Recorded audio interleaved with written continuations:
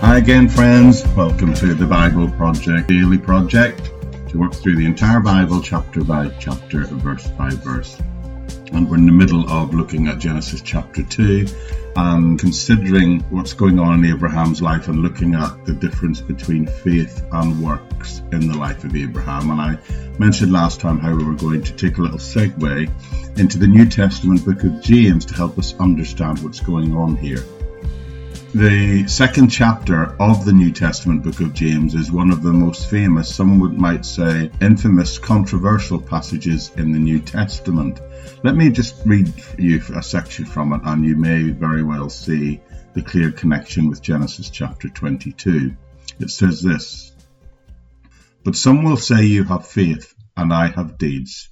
Show me your faith without deeds, and I will show you my faith by my deeds. You believe there is one God? Good. Even the demons believe that and shudder. You foolish person, do you want evidence that faith without deeds is useless? Was not our father Abraham considered righteous for what he did when he offered his son Isaac on the altar? You see that his faith and his actions were working together, and his faith was made complete by what he did. And the scripture was fulfilled that says, Abraham believed God, and it was credited to him as righteousness, and he was called God's friend. You see that a person is considered righteous by what they do and not by faith alone." So that's James 2:18-24. Did you notice what it said right in the middle of the passage? Was not Abraham our father justified by works when he offered his son Isaac on the altar? This is a direct reference to what is just coming up, what's about to happen here in Genesis chapter 22.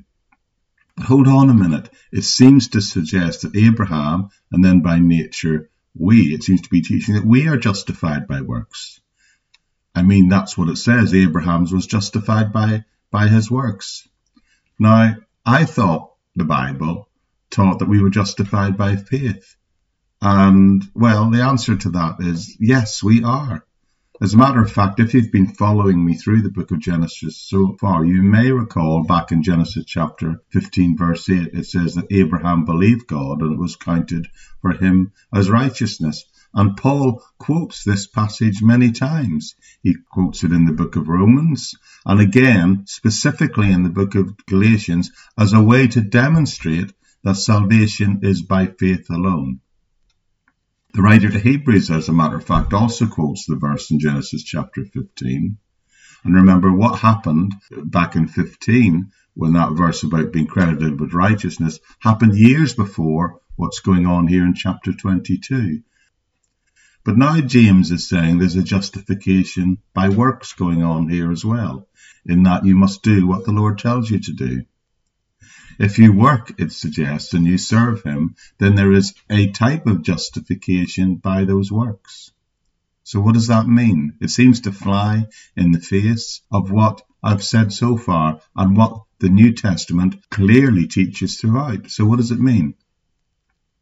Well, it means several things. But one of the things I want you to be clear, it does not mean that your works, any good works, are going to impress God in any way.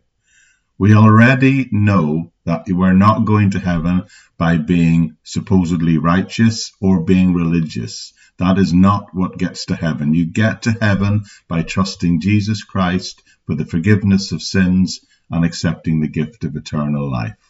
It's a gift to anyone and to all who trust in him.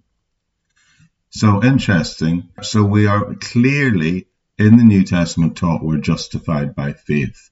That's all God cares about in terms of our personal relationship with him. But James is reminding us that we are indeed justified by our deeds, but we are justified before other people by what they see in our lives. In other words, what he's saying is our works demonstrate to other people who don't know the Lord that we indeed have faith. The key is you see that God sees our faith and declares that we have the gift of eternal life. But people, of course, they can't see that internal workings of the grace and the Spirit of God. Onlookers, they see our good works, and thereby they conclude that we are authentic in what we believe. Works do something else, and I think that's the key to what Genesis chapter 22 is telling us.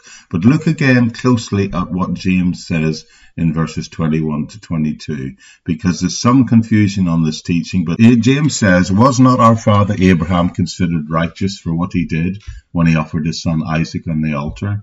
You see that his faith and his actions were working together, and his faith was made complete by what he did." If you're reading the King James Version, it'll say his faith was made perfect by what he did.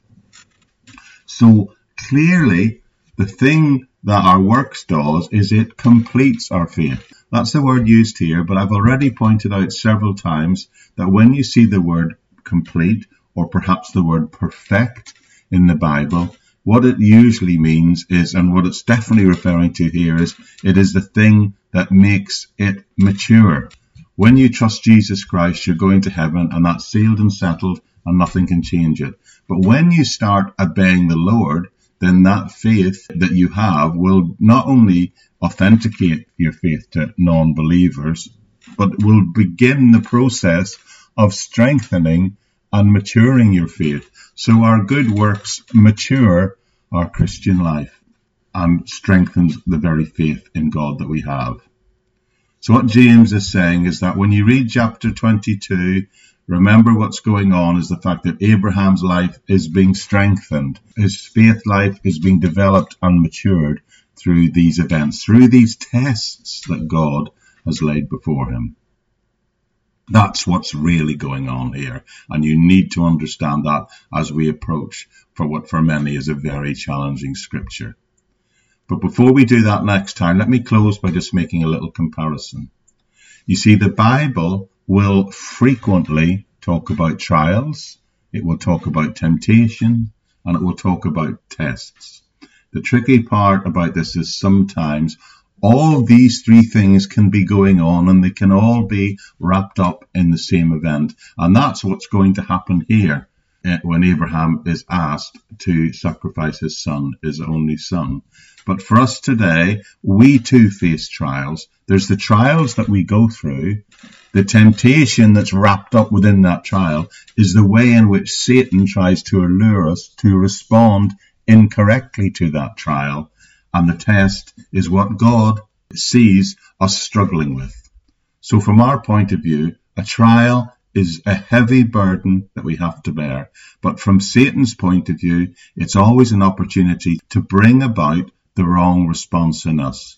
But from God's point of view, it is simply a test that is there in order to bring out the faith in us, to help us develop and mature our faith.